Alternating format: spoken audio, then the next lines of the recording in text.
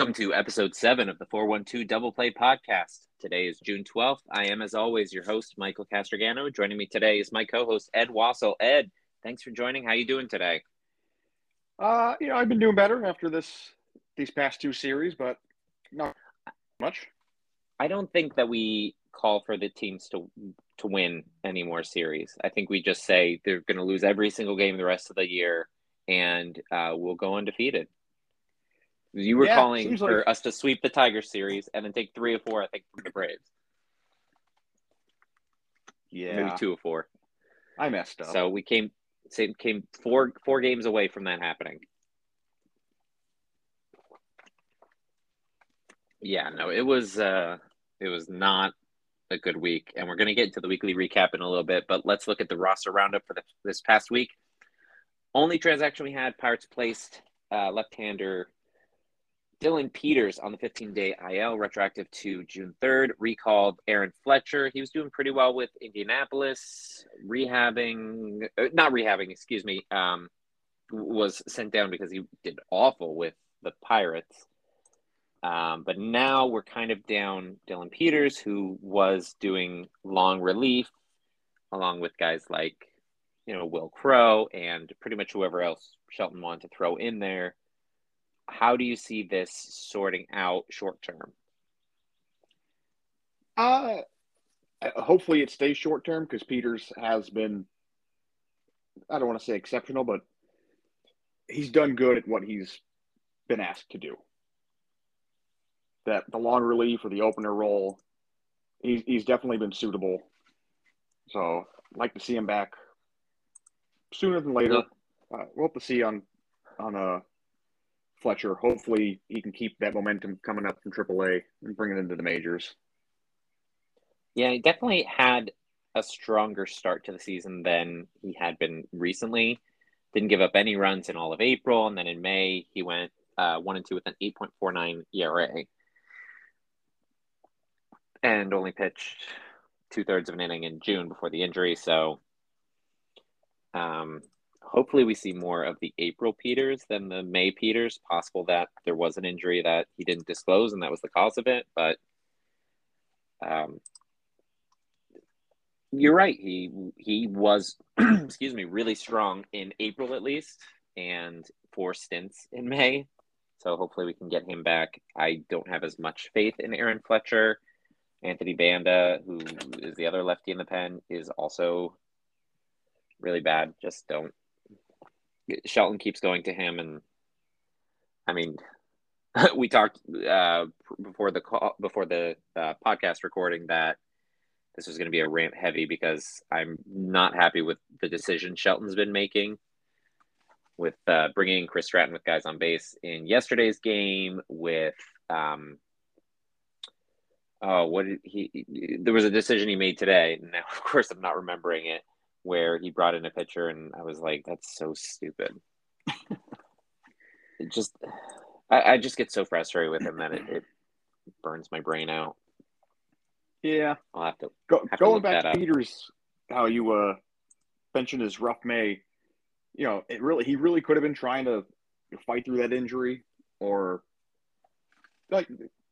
hide a little bit, because he's not one of those guys on the roster that's irreplaceable. And I'm sure he can see the young talent, at lower levels that are knocking on the door. Right. And, it could be one of those things. If one of those guys gets their foot in the door, he could be on his way out. Yeah. Well, a bullpen guy, relief pitching, that's dime a dozen. You can pick them up, waiver wires, trade, free agency. The thing today was that he put Chase DeYoung in late in a game when I think it was a 2-run game at the time or 1-run game, and he gave up a home run. And I didn't realize that DeYoung's actually been doing pretty well this season, ERA wise, but he's just not. He's not the guy that I want in. Like, he can do mop-up duty. He's not a guy I want trusted with these high-pressure situations. I want to be trying guys like Yuri De Los Santos, who's pitched like 2 times. And because he didn't do well the second time, he's pretty much been just sitting in the bullpen since then. So Yeah, it it's looks like he had DeYoung come in to pitch the eighth with yeah, a 1-run game at the time. yep. So not something I agree on. I feel like sometimes the roster construction isn't great. Pulled Thompson the other day when he was at like 57 pitches,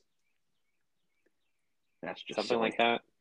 Yeah, I don't know how I much of didn't the games realize you're this. able to watch. I didn't realize this pitch count was that low when he was. Yeah, yeah. He had gone 5 innings, 3 hits, 2 runs, 1 walk, 4 strikeouts. It was 2 solo home runs, and I think they were in the first or second inning. So I he believe it was the had been, first. yeah, yeah. So he had really been cruising after that point. But going into the third time through the lineup, so Shelton, of course, had to pull him. So nobody's going to throw a complete game this season, which fine, but you got to give guys a chance to go a little bit further because this bullpen has some strong pieces, but he's just really burning them out. Yeah, I can see Contreras possibly pitching a complete game. Contreras is probably the one least likely because he's going to be on an innings count this year. Like he might get sent down at some point later on in the season because innings control.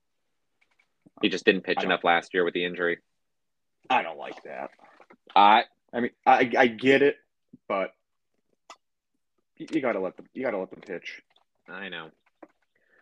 But getting into the weekly recap, as bleak as it was, week didn't get off to a great start. Quintana had his worst outing of the year. Offense couldn't get into gear as the Pirates lost both games of the Tiger series, 5-3 and 3-1, and then didn't improve in the Brave series as the Bucks lost 3-1, 4-2, 10-4 after leading and going into the 7th inning, and finishing up the series with a 5-3 final score as they were swept in the 4-game series, currently riding a 6-game losing streak. So we talked at the top of the call that things aren't going so great for the team. What specifically do you think is, if there is, I guess, a specific issue with the team, what do you think it is? Offensive production. I mean, if you're holding the Braves to 3 runs in one game, 4 runs in the other, 10, we're not going to count that. Yeah. You take away the 8th inning, it was, 4-3 at the time. So they were in every one of those games. They were in every one of those games up until the 7th inning. Yeah. And this is 8th inning of each game. So yeah, if I could quickly interject on that, this is continuing the streak of winning. Only the losses being by 2 runs or less, except for that 10-4 game, which really got away, like you said, in the later innings. But go ahead. No, it seems like the Pirates just aren't built to win. You're not going to win a 8-7 game. Like it seems like they're winning. If they're winning 2-1 or 3-2, they have to put up more runs. Yeah, and we faced some pretty. Go ahead. I was gonna say we faced some pretty tough pitching. The Braves have a really solid staff. Kyle Wright today looked excellent. He's got the second lowest batting average in the league, probably behind Joe Musgrove, if I were to take a guess. No. It was Sandy Alcantara of the Marlins. So he has some really good stuff. Charlie Morton was really good. We've been facing a lot of left-handed pitchers. We've got a short bench because they've got that extra spot being used as a relief pitcher. But this is going back to Shelton kind of mismanaging his team. He's not using them all. So why do we have them all? You might as well have another right-handed guy, even if he's like a utility player called up from Indy, to be in that role. Yeah, definitely very left-handed heavy lineup, and even guys that are getting ready to come up. It seems like those next guys up are all lefty too. Yeah. Yep, they are, So and it's going to be tough. But that sounds like a pretty good transition for Down on the Farm. Lot to cover with this. Indianapolis Indians played host to the Columbus Clippers, won 4 of 6 with big performances from O'Neal Cruz, Bly Madris, Ji-Won Bae, and Kenan Smith-Njigba. Bryce Wilson had the best start of the week, going 6 innings, 6 hits, 1 run, 1 walk, and 3 strikeouts. The pivotal moment of the week was probably Thursday night when they had a walk-off steal of home by Jared Oliva. That was a really exciting one because the catcher for the Clippers looked at him, saw that he was a third of the way to home, and still like lollipopped the ball back to the pitcher. He soft tossed it back. He was like, all right, you just try and don't try. Yeah. So it was really fun. That was an exciting one. Seeing some of that base running up in the Pirates, and we were talking about sorry to go back a second here, but going back to production, they need to be a little more aggressive on the base. Going first to third or tagging up on a not so deep. Who that next? I mean, it's at some point it's worth a shot. It could light a spark, right? And things going. Yeah, you had mentioned the other day with Perez flew out to, I think, mid center. Michael Harris Jr. or Michael Harris II, his name, was playing center at the time. He's got a really strong arm. I think it Sawinski at third, and it was 1 out, and you were surprised that he didn't. It wasn't Perez was on deck. Somebody else had. Perez was on deck. Yeah. Steele that flew out. I'm not 100% sure who it was, but I feel like it was deep enough to give it a shot at where they were at in the game. Yeah, because Perez, and he struck out 3 times today. The play before, they had just tested Acuna's arm going from first to third, and he made it. So, yeah, I said worth a shot. Yeah, Acuna, Harris, they both have really strong arms. I have mixed feelings on it. I agree. Probably would have been worth trying to force a throw at least, but that didn't happen there. So, Jumping down to Altoona, they were at the Reading Fighting Phillies, split the week series after winning the last 2 games behind the bats of Aaron Shackelford, Liover Peguero, and Matt Gorski, who each had 3 extra base hits. Michael Burrows pitched 5 innings, 1 hit, 3 walks, and 9 strikeouts on only 77 pitches. Only a 7-inning game as part of a doubleheader. Would have liked to see if he could have kept going there, but it was still really nice to see. Additionally, Henry Davis returned to the team yesterday and has already been hit by pitch twice today. So Henry Davis is currently batting under, I think, 100 at Altoona, but his OPS is something like 800 or something like that, just because he's been hit by pitch. 776, just because he's been hit by pitch so many times. He's got a 412 on base percentage. Yeah, I'd love to watch more of his at bats. I know we talked about it earlier. How he's not crowding the plate or he's leaning. He's not like Mo Vaughn on the plate. He's not, right, or you said like a big guy like that. Does drop over and cover some of the strike zone. Yeah. So, and he's got padding all up his arm, his shoulder, his leg. Well, you get hit 15 times and tell me you're not 28 games. I know. 15 times in 28 games across, let's see, FCL, Low A, High A, and Altoona. And I think he's only played like 5 games in Altoona, so. Yeah, we can't afford for him to be getting hurt. Yeah. So that was just the weirdest thing that he's hit by pitch. And I was looking it up to see, like, who in the minor league baseball has the most hit by pitches this season.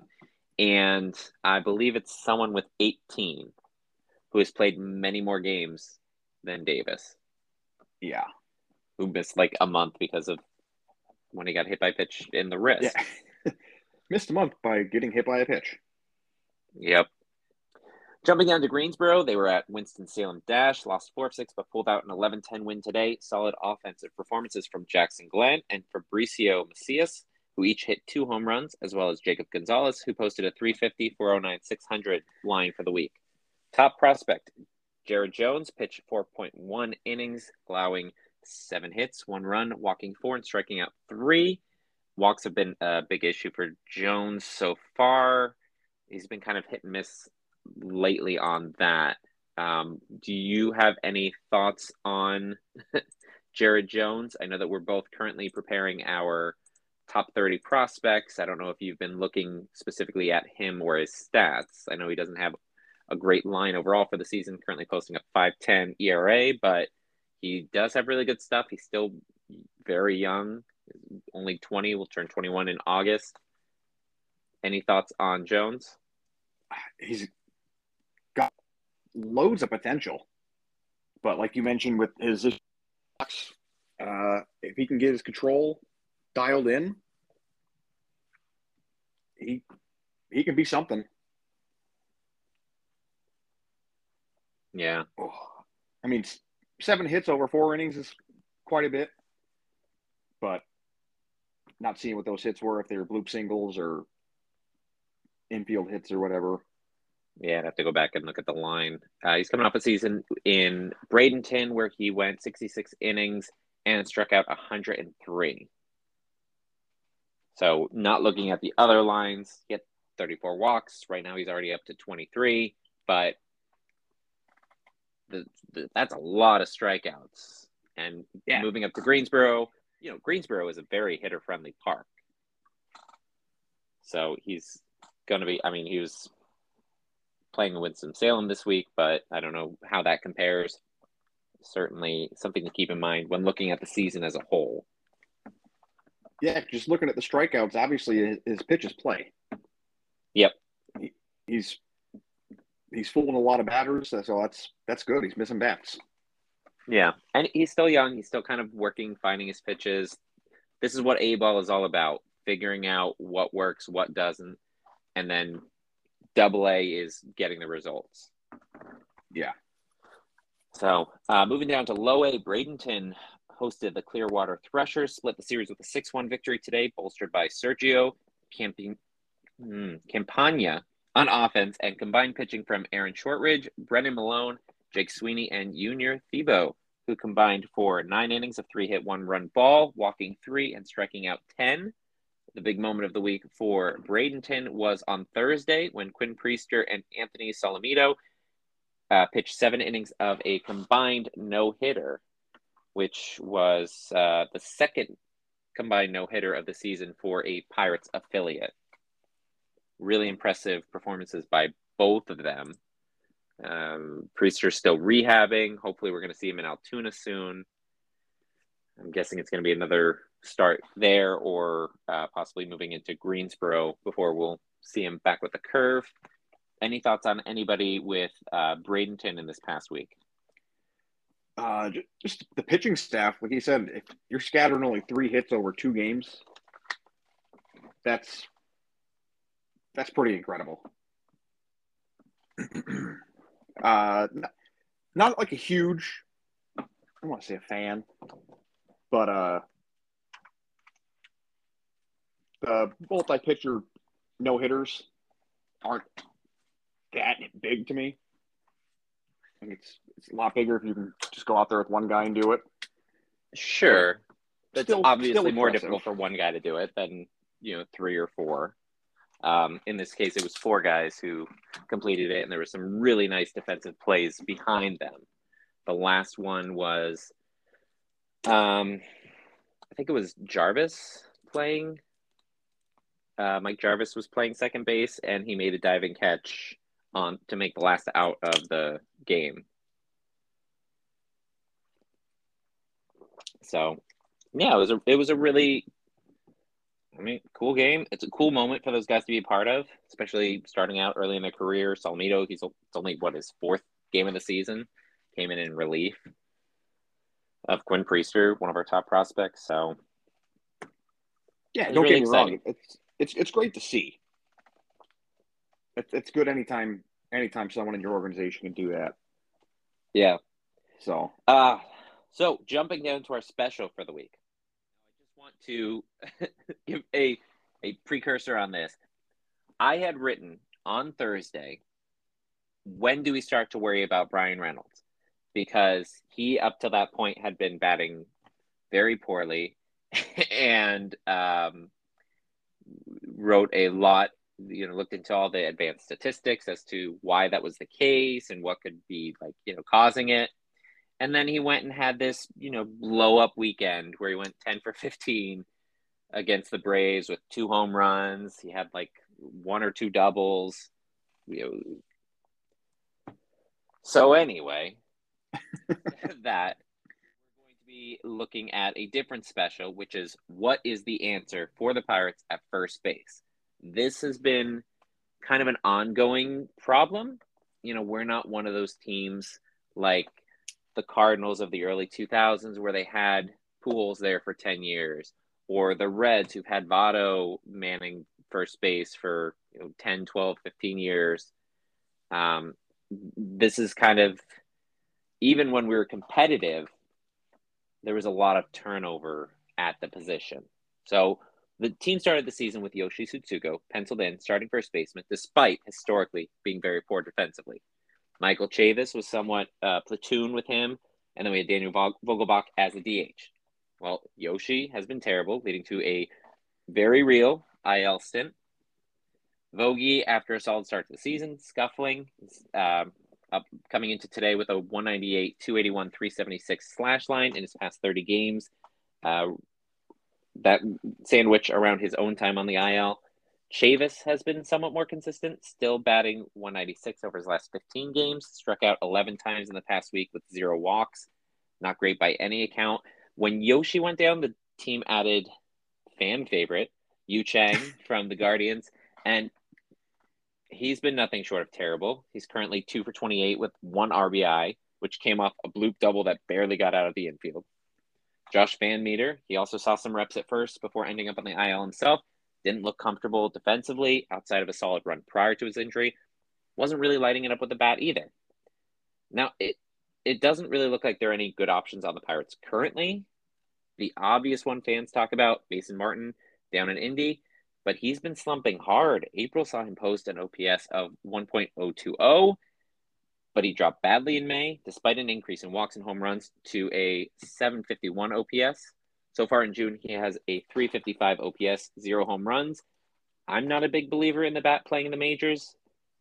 Given him his offseason exclusion from the 40-man roster, front office doesn't see it either. So I'm not sure if that's going to really play. He was given the day off today. Bly Madris, who is another potential option if he can play well enough at the position, was posted at first base. Altoona has some options. Aaron Shackelford, Brent Sitta, but they're still hitting around 250 against Double-A pitching, which it's tough going with that transition. They're also both around 24, 25, so they're age appropriate there. Going lower, you could argue Andy Rodriguez, a top 10 prospect in the organization. He's in Greensboro, possibly some guys in Bradenton. But I think the most obvious pick, hopefully, being a little optimistic since it's early in his career with the Pirates, Jacob Gonzalez. Now, Gonzalez, currently in Greensboro, started the season in Bradenton. Intriguing option. He was a minor league Rule 5 pick, whom we've talked about before on the show, was a second-round pick for the Giants back in, I believe, 2018. And he currently has a 354, 396, 576 slash over 26 games with the Grasshoppers.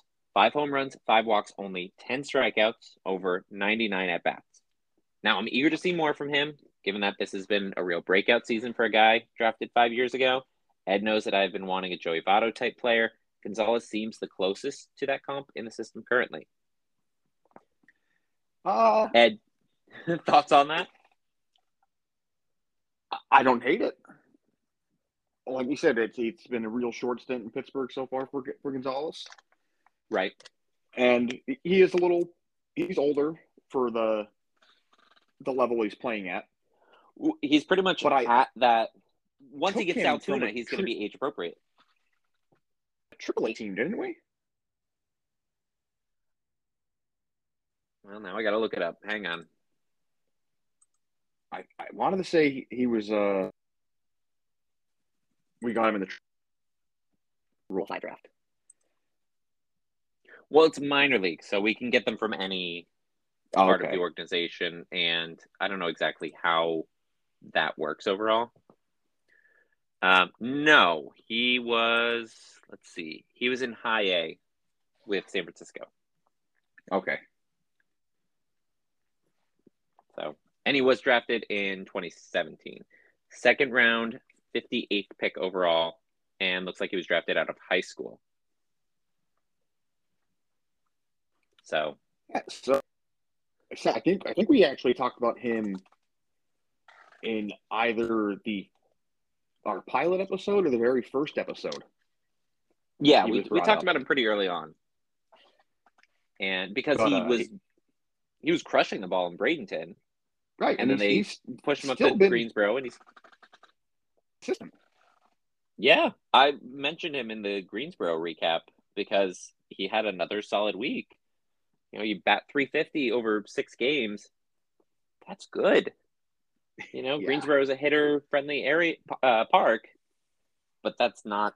You know, they were playing in Winston-Salem. He's still continuing, and he's hitting for average. He's hitting for power. He's getting on base. He's not striking out a lot. He's getting his walks. Like, if he keeps going like this, he should be in Altoona by the end of the season. Maybe sooner. Absolutely. I'd say sooner. But I'll throw you another option in there that I just noticed while looking some stuff up today. I saw that they had first base. They have had Gorski there, yeah. So I mean, I don't know how he's been defensively there, but I considered throwing Gorski into the mix because I saw that they had him in there. And I mean, I'm able to do that because as we've discussed before, such an outfield. I mean, through every level, the outfield is stacked. So if you're going to find guys playing time and show he's capable of playing defense at first, you know, I'd say he has an outside chance of potentially being called up. Yeah, he's had 12 games, over 100 innings at first base in his minors career. So, could happen. Could be Gorski. The bat's definitely been playing. Yeah, I think he's home runs and extra base hits. Home runs. Just home runs? Possibly. I'm not sure. I'll have to compare it side by side because I think Gonzalez is up there. My boy Alvarez might be up there. Yeah, he's been up quite a tier lately. Okay. Alvarez? Yes. Yeah, I keep saying it. Yeah, I keep saying it. One day. But yeah, Gonzalez and Gorski, both right-handed, both play other positions. Gonzalez also plays third base. So there's that flexibility, especially given that, you know, they're in Greensboro, so who knows how their careers are going to change as they move up within the organization. But I like both of them. We would have to see how they would be able to handle it long term. And hopefully they can continue this trend of hitting well. Yeah, I mean, like you said, there's both taken. There's not a ton of options. I love Endy. Yeah, he still has some. Ideally, if you can keep him at catcher, that would be better. But yeah, well, yeah. But if you're gonna have Davis still young, I mean, him and Davis are going to come up pretty close to each other, I think. I don't think you want to just have his back wasting away on the bench as a backup catcher if you don't have to. No, I know. Which having the DH will help, and possibly that's where Gonzalez and Gorski could end up as like first base and DH, while still being able to spot in other spots. So hopefully, continuing my trend of bashing Shelton. I honestly, the amount of times I said, gosh, I can't wait till we have a different manager under Hurdle. And now I've got Shelton, and I because of the podcast, doing such a deeper dive on everything, I'm like, this guy. I mean, I don't know if we're going to get to the point where you see Shelton with a chance of fielding a team that should be competitive consistently. And if that's the case, that's when I think you're going to see him either get let go or thrive. But if he's still making these same decisions, he's going to be right there with Madden and Girardi. You know what I mean? There's two guys that have, teams that can compete anywhere at any given day, and they just weren't. Right. Well, we've seen it with the Phillies. They've won 10 games in a row coming into today. I think they lost to the Diamondbacks, but they went on this huge winning streak after they cut Girardi. And the Angels still kind of scuffling, but both teams had expectations coming into the season, and both were underperforming. Coming into the season, Pirates didn't have that expectation. I'm hopeful that they'll just cut Shelton because they don't see him as the manager to handle this team when they are good. I don't want to liken it back to 2010, 2011 when we hired Hurdle initially under the last regime. I think of it more like late 2014 when the Cubs started calling up all their prospects, and that September, Bryant came up for a cup and Rizzo was hitting, and the team really started to mesh well. And then they fired their manager and brought in Madden. And I was like, oh, okay. All right, I see. That's what I think they'll do with Shelton. He could be that bridge manager, which it works out for both parties. He's getting his shot at being a major league manager, and you're going to have growing pains, and they're not expecting that much from you because they're still, well, when he was hired, right in the middle of rebuild. So not a ton of pressure was on him.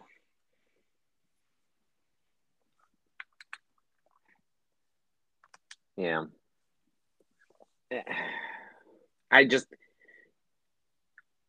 We don't have great, high expectations for this season.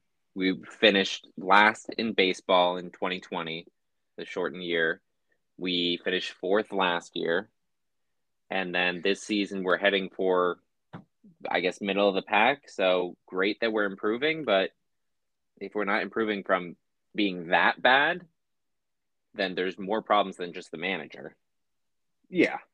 This isn't like the Astros when they tanked so hard that they got the number one pick overall 3 years in a row. I mean, something else that is upsetting for me, going back to the offensive production, I believe Shelton was a hitting coach. Yep, with the Twins. That should be his specialty. Yeah. And, I would think he would emphasize on hitting, and it hasn't shown. Yeah. Well, we brought in Andy Haynes, who was fired by Milwaukee. And some people were saying, oh, maybe that's the reason why Reynolds is off to such a bad start, because he ruined Yelich, and now he's ruining Reynolds. Hopefully this, June is Reynolds' magic month, and that's turning things around for him. And hopefully the rest of the team can catch fire too. I don't know. I'd like to at least have some good stuff this season, like we did last week, but not the week before this past week with the Dodgers and Diamondback series. But yeah, you need to have things to build off of. So, all right. So moving on to our Stargell Stars of the week. Offensive player, kind of an obvious no-brainer, was going to be my special of the week, but instead, Brian Reynolds. After going 1 for 8 in the Tigers 2-game set, Reynolds bounced back with a 10 for 15 showing against the Braves, punctuated with 2 home runs the past 2 games. His approach at the plate has just been better in June. I don't know what exactly changed. I'm going to have to go back and look at some video, but he is just earlier on, he was kind of trying to press too much. He's just kind of going into the research that I had done on him prior to this streak.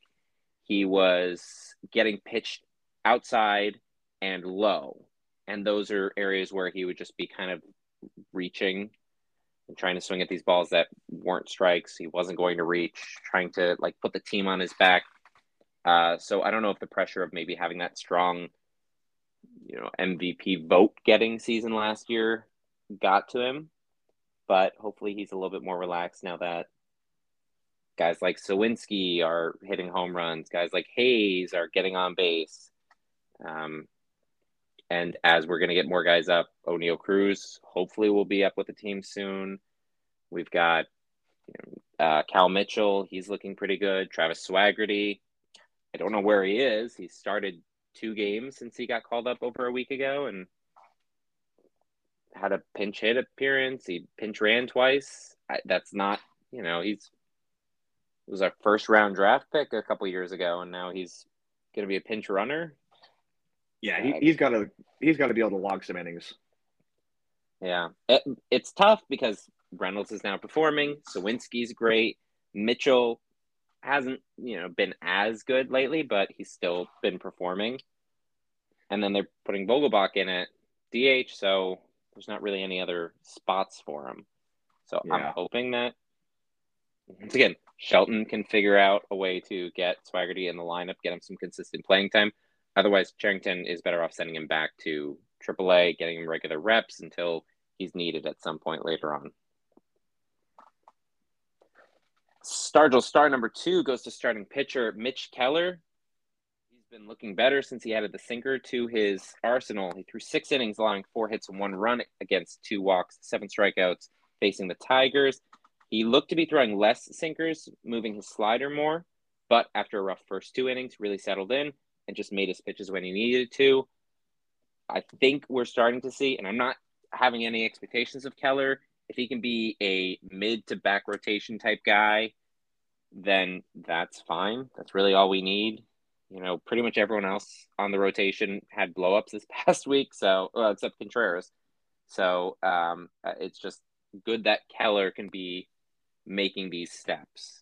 Yeah, I think we're past the Keller as our ace phase. Yep. Like you said, if he can settle in to be, if he can be a number 3 guy, that'd be great. Yeah, I agree. And there's still other guys coming up. We talked about Priester. We talked about Burrows. They can be coming up, depending on development, possibly next year. You never know. They could be ending up in Indy by the end of the season and have a June or July call-up. So Keller, he's not in a position where he has to be the ace. Nobody expects him to be the ace. So hopefully that's taking that pressure off. Same thing with Reynolds. Isn't expected to be the, golden boy of the team. And Stargell Star number 3 goes to bullpen arm Tyler Beatty. He and his wife just announced this past week that they are expecting a boy, and Tyler Beatty shares a birthday with me. That didn't impact this pick, though. Just wanted to point that out. Over 2 games this past week, Beatty went multiple innings both times, allowing just 3 hits over 4.2 innings of scoreless ball, 2 walks, 1 intentional, 1 hit batter, 1 strikeout. It's not the prettiest stat line, but he put zeros on the board, and that's really all we can hope for, especially with guys like Stratton having blow-ups, Bednar not being able to pitch every inning, and kind of a mishmash of everybody else in the bullpen. Ed, any thoughts on those 3 Stargell Stars? No, I like all 3. So we already talked about Reynolds and Keller. So with Beatty, he said, everyone else in the bullpen has kind of imploded, besides Bednar. But as you mentioned, can't pitch. Right. Well, Crow's been okay. Hasn't been bad. Underwood had Yeah. that rough outing, but Yeah. Yeah, it's really hit and miss with the pitching. Mostly hit by the other team. yeah, especially since I believe it was coming into the Brave series.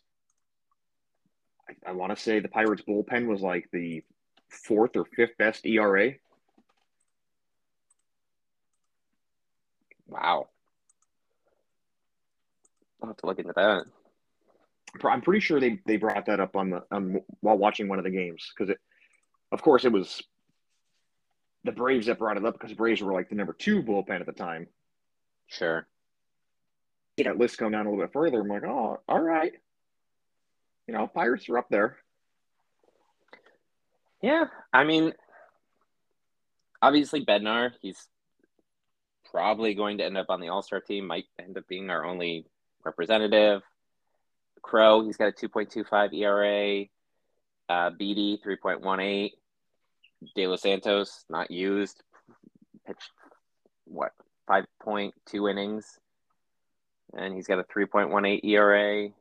Yeah, and he had one bad inning where he gave up, I believe, back-to-back home runs for the first time in his career.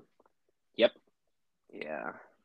I think it was not even like the first back-to-back. I think it was the first multi-home Those were his only game. runs allowed. Yeah. So, you take that one inning away. But he needs more. He needs more opportunities. He's really good. He's got this two-seam fastball that just runs like in on right-handed hitters. Yeah, they called him up. It's got reverse movement. They called him up, pitched him once, and then he sat for like 8 days. Yeah, Shelton. It's like, oh my god, I just can't. I told you before the call. You got to get guys innings, whether it's in mop-up duty or whatever. You just know. Heath Hembry, currently rehabbing with Indianapolis, is going to end up getting called up, and if De Los Santos isn't sent down, Hembry will get reps ahead of him. Which, I mean, we've got too many guys in the bullpen now, but so De Los Santos is probably the main guy out because he has options, but it's like he's got some. It's like you got to be playing the young guys. Yeah, he's got options, but when he's one of your top pitchers, you got to roll with them. Yeah, I don't get it. I mean, I also don't get why we have 4 outfielders, not rotating them in. Plus, we've got Marcano, who he's obviously better at. He fills a really good role at second base. He had a 3-hit game today. Dude looks like, I mean, just him alone, we won the Frazier trade with the Padres. I get why Cherington wanted him. He's only, 22, doing great. But he can play outfield too. So you've got another option if like one of the guys gets injured during a game to throw over there. He could be like a Josh Harrison type player. I don't know. Yeah. And it's only going to get worse with Gamble and Marisnik coming back. I know. We'll see. And Greg Allen, too. He's potentially going to come back and start a rehab stint soon. That's right. I forgot all about him. This outfield. All right. Well, let's ignore that for now and look ahead to the next week. The Bucks play 4 games in 3 days against the Cardinals in St. Louis before heading back to the Berg for a weekend series with the San Francisco Giants. St. Louis has Thompson, Liberatore, Mikolas, and Palante facing us. The Giants will have undecided for the Friday game, Rodon and Wood.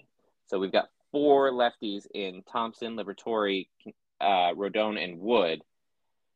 This is a very lefty-heavy lineup that the Pirates have. I mean, obviously, we're going to say we lose all 7, right? Yeah, after the last couple of predictions we did. This past week. 0 for 7. Yes. St. Louis has been really struggling lately, honestly. I think both sides of the ball. Don't have the stats in front of me, but I feel like they dropped below Milwaukee in the division. The Giants are a very good team. So, I mean, we're facing two pretty solid teams top to bottom overall. Yeah, Giants silver just won. lining. Oh, as I say, Go the ahead. silver lining is we play really good against the NL West for whatever reason. So far. Yeah. But I mean, Rodon and Wood aren't going to be. They're not going to be easy games at all. But we've thought the same thing with Bueller and Arias. So Yeah.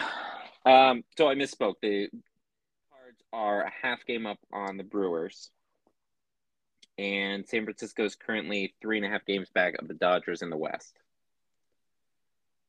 So, but both obviously have winning records. We've been doing very poorly within our division.